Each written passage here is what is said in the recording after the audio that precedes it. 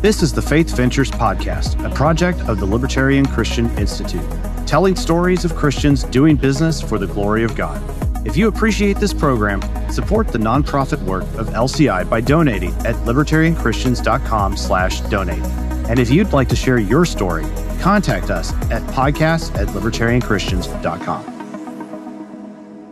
Welcome back to Faith Ventures. I'm Dr. Norman Horn, and today I have joining me Mr. Brandon Harvath. He is the president and CEO of Christian Care Ministry, which is most well known for its particular ministry that a lot of folks know called MediShare, a health sharing service. And but this is a 501c3 with really interesting opportunities and ministry work that they do. I mean, amazing stuff. So, Brandon, welcome to the show. Hey, thanks for having me on today, Norm. Brandon, Christian Care Ministry is a fascinating entity in and of itself. You're most well known for MediShare, but let's talk a little bit about your career journey, how you kind of got to being involved in this Christian Care Ministry thing that is, as you've previously described to me, is very complicated. And then let's talk a little bit more about that. So let's start with your journey. How did you kind of get into this biz? Oh man, it's a great question. Let me just start by saying, is it okay sometimes in life just to admit I have no idea how or why the Lord got me to where I am in life? And I don't know that, if you've ever had this feeling before, maybe some of your listeners have, you never thought going through school or college, like this is where you would end up. And man, I'm just glad I didn't know that, right? Where the Lord was. So, because if I know that, I don't know that and somebody near and dear to me, Ivana Lau, a wonderful friend of the ministry, has said that and taught that to me over and over again. I'm glad I didn't know at the time, right? And so that's just true. But listen, I actually started my career in banking, believe it or not. So I was in a Fortune 100 banking organization out of school. My major was in finance. Never thought I would end up in a space like this, but I did kind of grow up with this thinking in my mind that, shouldn't a good Christian, quote unquote, whatever that means to you, right? Shouldn't be in full-time vocational ministry. And so I always had this almost a failure complex, right? As a Christian, as a believer, as someone who loves Jesus, what am I doing in banking? So I admit I struggled with that out of school, didn't know what the Lord was doing for my life or what I should be doing. I did that for about a decade. Then I went into health insurance. Okay, so big switch and moved over into the Blue Cross Blue Shield space. I moved over to another large international health insurance company. I ran their international operations for a number of years and amazing experiences there. Got to circle the globe and see healthcare outside of the constraints of some of the systems that we have here in place here in the U.S., which if you ever get the chance to do that, go tour a hospital, by the way, in rural Shanghai, China. Okay. Man. I'd be blown, right? As it was mine. But I spent about a decade in health insurance, and I had some amazing things happen in my life, during that time, clear direction from the Lord, and it was just amazing. But I found myself leading a hospital system. And shortly thereafter, a global pandemic smacks us, right? And so if you ever want, I kind of chuckle about it now, but no laughing matter whatsoever. If you want the leadership experience of a lifetime, that will just challenge you to no end from a faith perspective, from a physical perspective, from a mental perspective. I would encourage anyone, go sign up to lead a hospital system during a global pandemic. So, and the Lord had me there for a reason. Again, it was just amazing. It's so clear to me now. It wasn't at the time, but it is now. And that kind of leads me to where I am today. Since COVID, about 2 years ago, I joined a Christian Care Ministry. And, as you mentioned at the beginning, we're a 501c3, a nonprofit association of churches by structure. That's what we are. And Christian Care Ministry lives in the space at the intersection of faith and sharing, what we like to call, connecting needs with resources in our community. And by the way, we're doing it at a very sophisticated level in some of the most challenging industries or parts of the ecosystem of our economy, right? Healthcare and healthcare bills, for sure. But think of it this way. Think of it as a faith version of what really the church should be doing when it comes to what our world might call health insurance, right? We're not in right? This is the body of Christ coming together in amazing ways. So super excited about where the Lord has me now. It's been a crazy journey through several different industries. And because of the structure of what we do here, I can look back now and see, even during those early days when I thought, man, Lord, what are you doing in my life? What am I doing in banking? What am I doing in health insurance? We're actually a fintech at our core. The banking framework I've had in my brain, the health insurance framework I've had in my brain, have all been used now in really cool ways for the glory of God, through this ministry and the role I have now. And I couldn't be more excited about that, when you start to see those pieces come together in your life at times. That's super interesting. And I can't imagine, going and being in the medical device industry myself, and having been during a global pandemic, on the, not exactly on the front lines, but being integrally involved in the dissemination of devices for healthcare. I can't imagine being in the leadership position of the hospital itself. So I definitely respect that. It has been a crazy last few years, that's for sure. Yeah. But with MediShare, then you're entering into something that's quite different, but also has sort of relatedness to things that people are familiar with. And so I'm curious, where did this where does kind of, you say it's not insurance, but it's this sharing aspect, but how do you describe to somebody who perhaps has never seen before what a health sharing service looks like? How do you describe what that is to somebody? Yeah.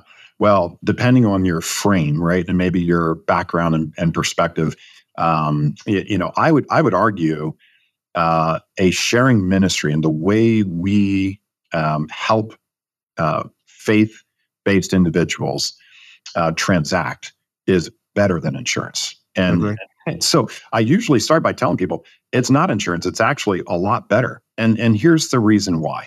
When you connect with others in a faith community, right? And we're just part of the body of Christ, right? We're the church. Okay, we're believers. When you join a program like MediShare, you're signing a statement of faith. Okay, you're agreeing to the same common faith principles that the rest of the community does, and it's obviously Christian, Trinitarian.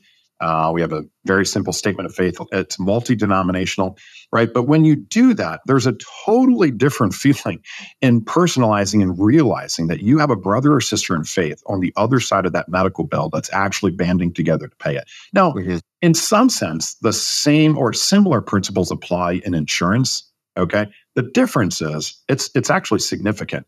The insurance company is taking your money and is owning that risk, right? That entity. What's happening in sharing is that the body of Christ, the individuals are owning that risk, and they're stepping up. They're saying, we're going to be there for one another.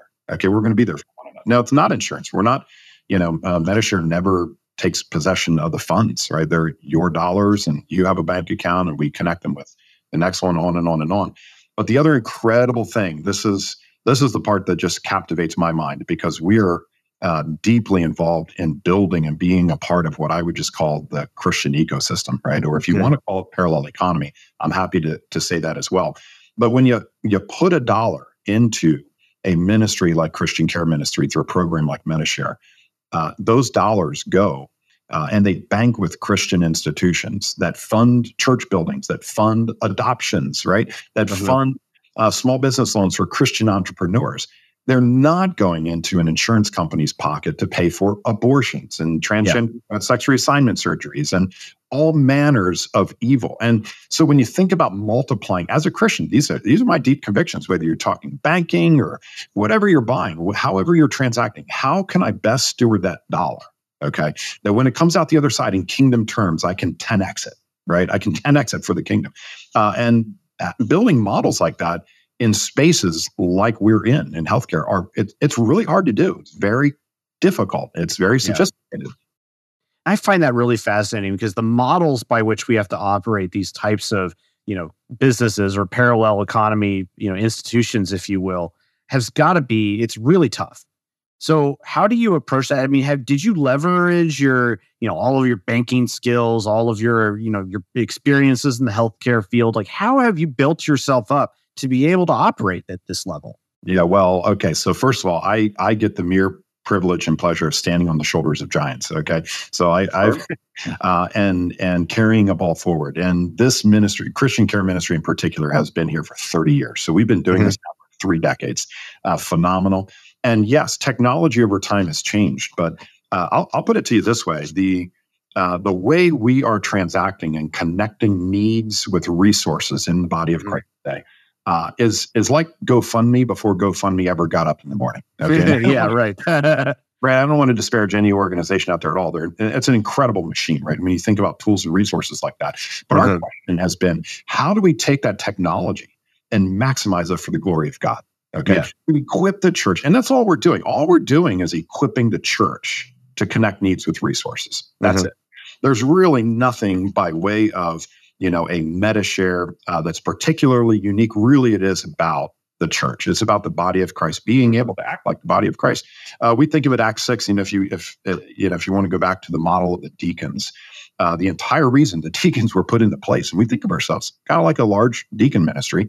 Acts 6, fissure, this sin in the church that crept in. The needs of the widows weren't getting met, and they were the outcasts, the Hellenists, right? And the Jewish widows. The Hellenists weren't getting their needs met.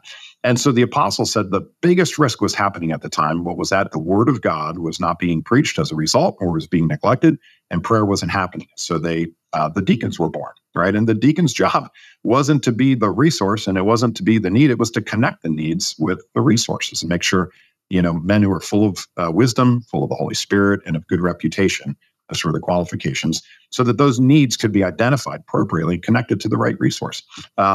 And by the way, I just make this argument when you think of the faith economy today. The church in Acts 6, I don't believe any different than our church today. The church in Acts 6 did not have a resource issue. It did not have a resource issue. The needs of those widows weren't going unmet because there was a resource issue. And I argue the same thing. So look around you today, and where there are believers in need, people of faith in need, and beyond that, right? How can we as the body of Christ use resources, tools, technology to be able to maximize those needs, connecting with resources for the glory of God?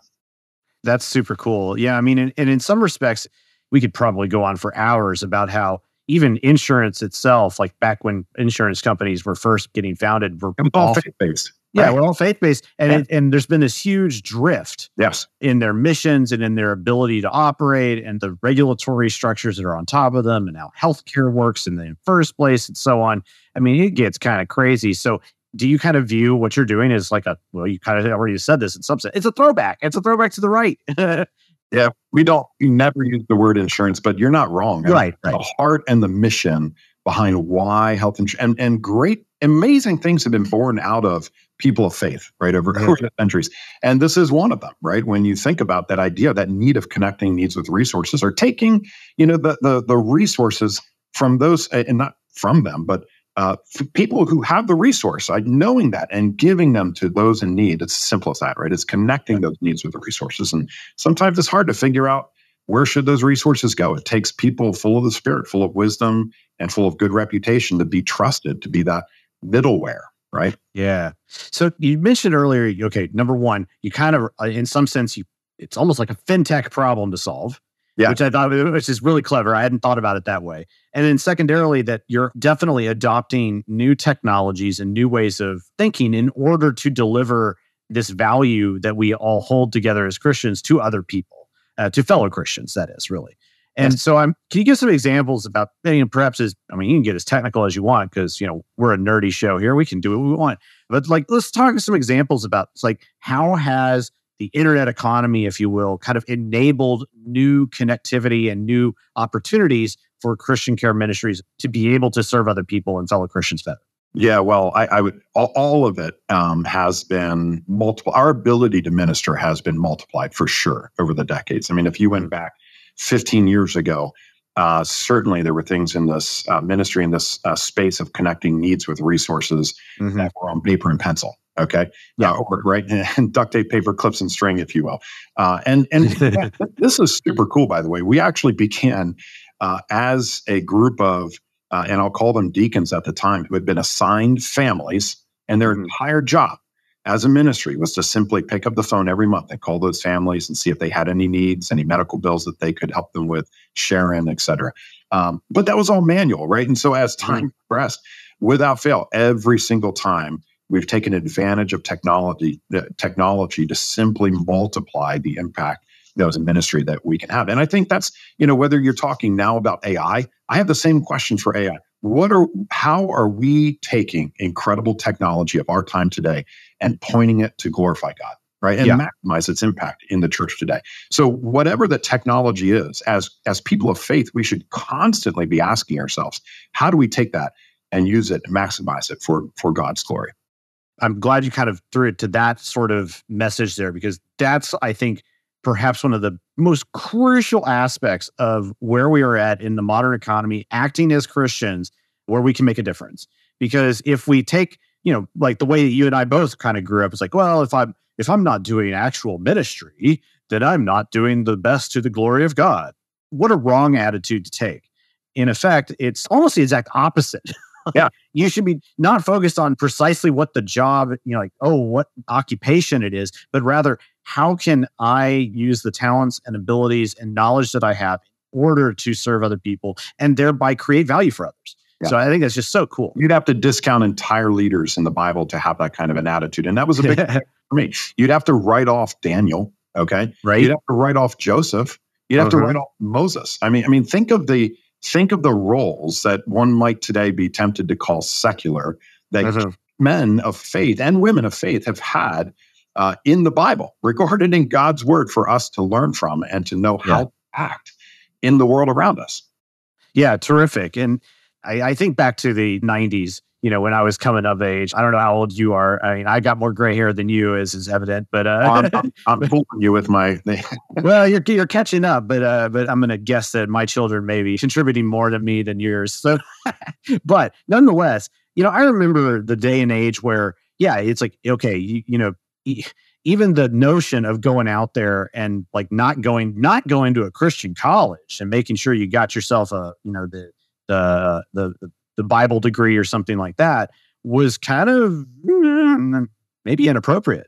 Yep. Whereas like, especially in the homeschool communities where I grew up, and it was a different day and age. Now homeschooling is so prevalent. Thank the Lord. It's fantastic, but it's a different world. But really, like, this mentality of, well, if you're going to be doing the best work for God, it better be in an active ministerial position. Yeah, so wrong. There's so much that we can do, and I think the evidence of how you guys have said, look at how we can use technology, the stuff that's available to us, in order to force multiply 10x our impact here is just so inspiring, I think, and it should be an example to every young man and woman out there who's thinking about, what they want to do with their lives. And we do have those types of folks who are listening in to our material. And so that's a great encouragement, I think, to a lot of people. Yeah. Yeah. And I wouldn't be fooled by, the boundaries and rules of what the world tells you around you either. I mean, I had the same fact, imposter syndrome or failure syndrome, as a kid, and tried hard to get into Bible schools, and I did, and then realized I couldn't afford them and got stuck, at a home university. The Lord, forced me, into that, kind of like Acts 16. Paul tried to go north, south, east, couldn't do it. The Spirit prohibited him, and he ended up going west. The difference was I didn't have that kind of trust in the Lord and what He was doing in my life at the time. And I look back now and just wish that I had more faith right at the time, just to walk and be obedient. That's what He tells us. Ephesians 2, He's laid out for us in advance good works that we should walk in them. And our job is to walk in them, right? Yeah. Not be worried about whether or not it conforms with whatever image we think the world has put before us.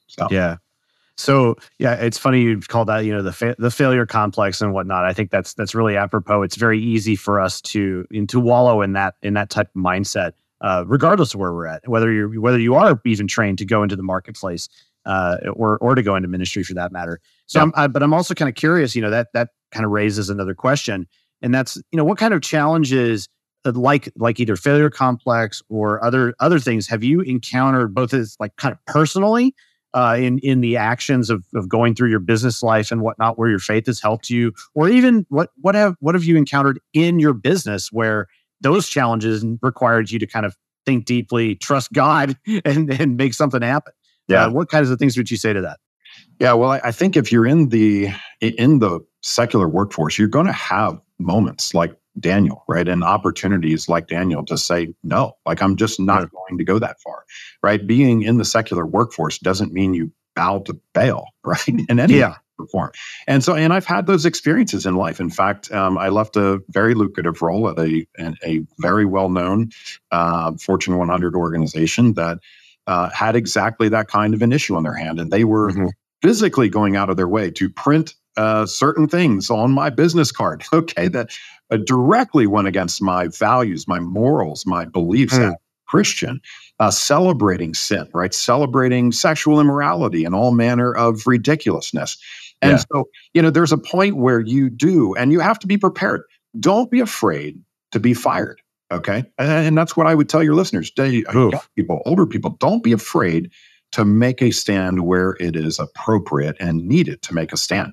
But your job is to be salt and light in the world, right? I mean, part of your job as a preservation agent, right, as salt, not just a tasting agent, but a preservation agent, is that some might be saved, right? That they would see the gospel of Jesus Christ through you. And I'll be honest with you, Norm, I had this conviction, I don't know how long ago it's been now, but some time ago, just in my leadership as a leader, walking away, even in secular organizations, I began to ask myself, or somebody asked me maybe at one time, are you pointing people closer to Jesus? And I may not, with every meeting, with every decision, with everything I'm doing, always be thinking about that question. So how can I leave every room? How can I leave every one-on-one? How can I leave every client meeting, every vendor meeting, wherever I am in the world, even in these large, big positions, leaving those people closer to Jesus than when I walked in? And I just took on, I've read every book. I've been through every management development program, right? At some of these large, incredible organizations. I've been taught, how to act as a leader, and I've thrown it all away. And I said, true leadership is pointing people closer to Jesus. It's leading people to Jesus. And if what you're doing is not accomplishing that, then maybe you need to just look a little closer in the mirror as a leader and see if you smell more like the world than you do Jesus. And so that's been my conviction. And you absolutely need to do that in secular workplaces. That is the place to be. I mean, that is where the opportunity is. Every encounter you have with another human, I just believe this is a divine appointment. It's an opportunity to leave them closer to Jesus than when you met them. And when you're only doing that in faith-based environments, it's a little harder to run into people that need Jesus in the same way. And so I just think without Christians in the workplace, making moral decisions, making godly decisions, doing biblical actions and deeds, and ultimately, yes, bringing the gospel, right? In little ways and big ways, sometimes on big stages, sometimes on smaller ones.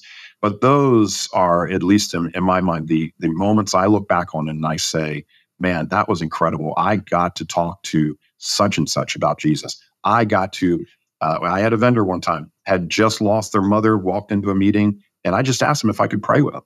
And they were blown away. They got closer to Jesus, right, as a result of that, walking into a secular company. So that's, I think, a huge opportunity for Christians in the workplace today, a massive opportunity. And that's where the Lord plants you. That's where we should be, and we should be faithful. Yeah, I mean, to think about that, often in our workplaces, if you're in an office environment or just wherever, if you're not working from home, which I know a lot of us are now, but we're spending 8 hours a day on average doing work in the secular workplace. And these are opportunities, like you said. And I think it may be worth noting here too, is I always quote Francis of Assisi, preach Christ, and if you must, use words. And I think that points to something else that maybe we kind of forget sometimes, is that it isn't that, every moment that you're able to quote a Bible verse in order to point somebody to Christ. It's that orientation. There's this kind of like your true north. In fact, a lot of companies, even now, they talk about, what's your North Star as like for your organization's it's mission and vision. So very popular. But yeah, I mean, it's a really close. I mean, we've even done that at LCI at times in our kind of thinking through the way in which we're going to present our vision. What is our North Star? Well, you know what? That is indicative of an orientation. And those orientations are just so crucial. And if you, that's, because I don't quote a lot of verses, to my coworkers, but they doggone well know where I stand. because they should be seeing that in all of my interactions. The way in which I treat my colleagues, the way in which I treat my leadership, the way in which I treat my subordinates, if I have them, the way in which I treat my customers, even, and that level of honesty and that's just what we have to be. And it reminds me, Norm, too, when you think about in today's environment too, maybe not the world that you and I grew up in, but today, the basic issue of work ethic is on the chopping block. I mean, it is in question. You can't see a TikTok trend today about something happening in the workplace without it having to do with some new form of laziness or trying to get away from not having to do work. And so there are even simple ways that a God-fearing Christian in the workplace, just through their work ethic of working hard, right? And I remember this, my entire philosophy of work early on was basically just work as unto the Lord, right? And I took scripture to heart and I said, I never want to be caught working less or being outperformed by someone who didn't love the Lord, right? God forbid it. I just believed in, and I still do, that Christians of all people should be the hardest working people in the workforce. Why? Because we know we're working for a greater master, right? At the end of the day. And so I think even just through simple things like your work ethic and how you demonstrate that to your boss, your boss's boss, whoever, your coworkers around you, is just so important. I mean, that is one of the biggest points of testimony I think Christians have today, as simple as that sounds. I'm thinking about buying the domain quitquietquitting.com. Do you like that? You want to go in on it with me? Let's do it. That sounds awesome. In my effort to troll the culture. Yes. Which also trolltheculture.com is available. It's because we are, and it's just true. It feels like people spend more time these days trying to find ways to not work than just the work God's put in front of them to do. And by the way, work was before the fall. Okay. I think it's a good thing for us to work. God has ordained that we should work, and for us to sit around spending more time figuring out how to get out of working than just doing what we were made to do is crazy. Dude, I love it. Well, as we begin to kind of draw to a close here, Brandon, I want to ask you the question that I usually save toward the end for all of my guests, and which I like to call it, maybe the Tim Ferriss billboard style question. Imagine that you were, able to go back in time, and given all that you're experienced and what you've learned now in business and in faith and life, and you were giving your younger self some advice. You've alluded to a few things already, but I'm curious as to what sorts of things you would want to make sure you imparted to that younger, perhaps 90s driven Brandon Harvath at this point, or at least to the idiot Norman on the sidelines over there. Now, the idiot Brandon Harvath is a great way to put it, and you're so right. I think I'd tell myself a few really key things, and that is never forget that this life is short and eternity is really long. Yeah, you better live for what's important, right? The parable of the buried treasure, I just love, and it reminds me of this life. This life is a vapor, and so it's what Scripture tells us, right? And eternity is really long afterwards. So reminding myself, especially in the secular workforce, that every moment, every encounter with another human is a divine appointment. It's an opportunity to shine the light of the gospel into others' lives. Execute good business principles and sound moral decisions and all of those great things. But that every encounter is a divine appointment, that this is ministry. All of work is worship, right? That's the bottom line. All of work is worship, whether we're, in a secular company or a faith-based organization. And I think I would just encourage my younger self to have had more courage. Right along those lines. Don't be afraid to get fired. That's a really interesting piece of advice. Yeah. Don't be afraid to get fired. Yeah. I love it. Well, any other messages that you have for our listeners, both young and old, as we close out today? Yeah, Norm, I appreciate that. And thanks for your time today. Great show. And I would just say, don't be afraid to step out and do something amazing and maximizing, whether it's technology or your gifts for the kingdom of God. That is what we should be doing. We're all part of the body of Christ, whether you're a toe, a finger, a hand, an arm, or nose, whatever the case may be, but use it all for the glory of God. You can get us at MediShare.com if you want to learn more about Christian Care Ministry. and check out all of the different programs we have. If you have younger folks on the show, by the way, I'd encourage them to check out another one of our amazing ministries called Student Leadership University, a Christ-centered ministry about student leadership. Dr. Jay Strack has been leading that for a number of years, just an incredible ministry there.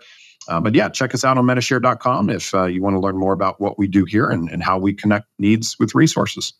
Oh, Brandon, so thank you so much for being here. This has been very encouraging, and I know that everybody's been getting a lot out of this, and this is going to be one for the ages. So thank you so much for joining me once again, sir. My pleasure. Thanks, Norm. And thank you all for listening, and we will see you next time.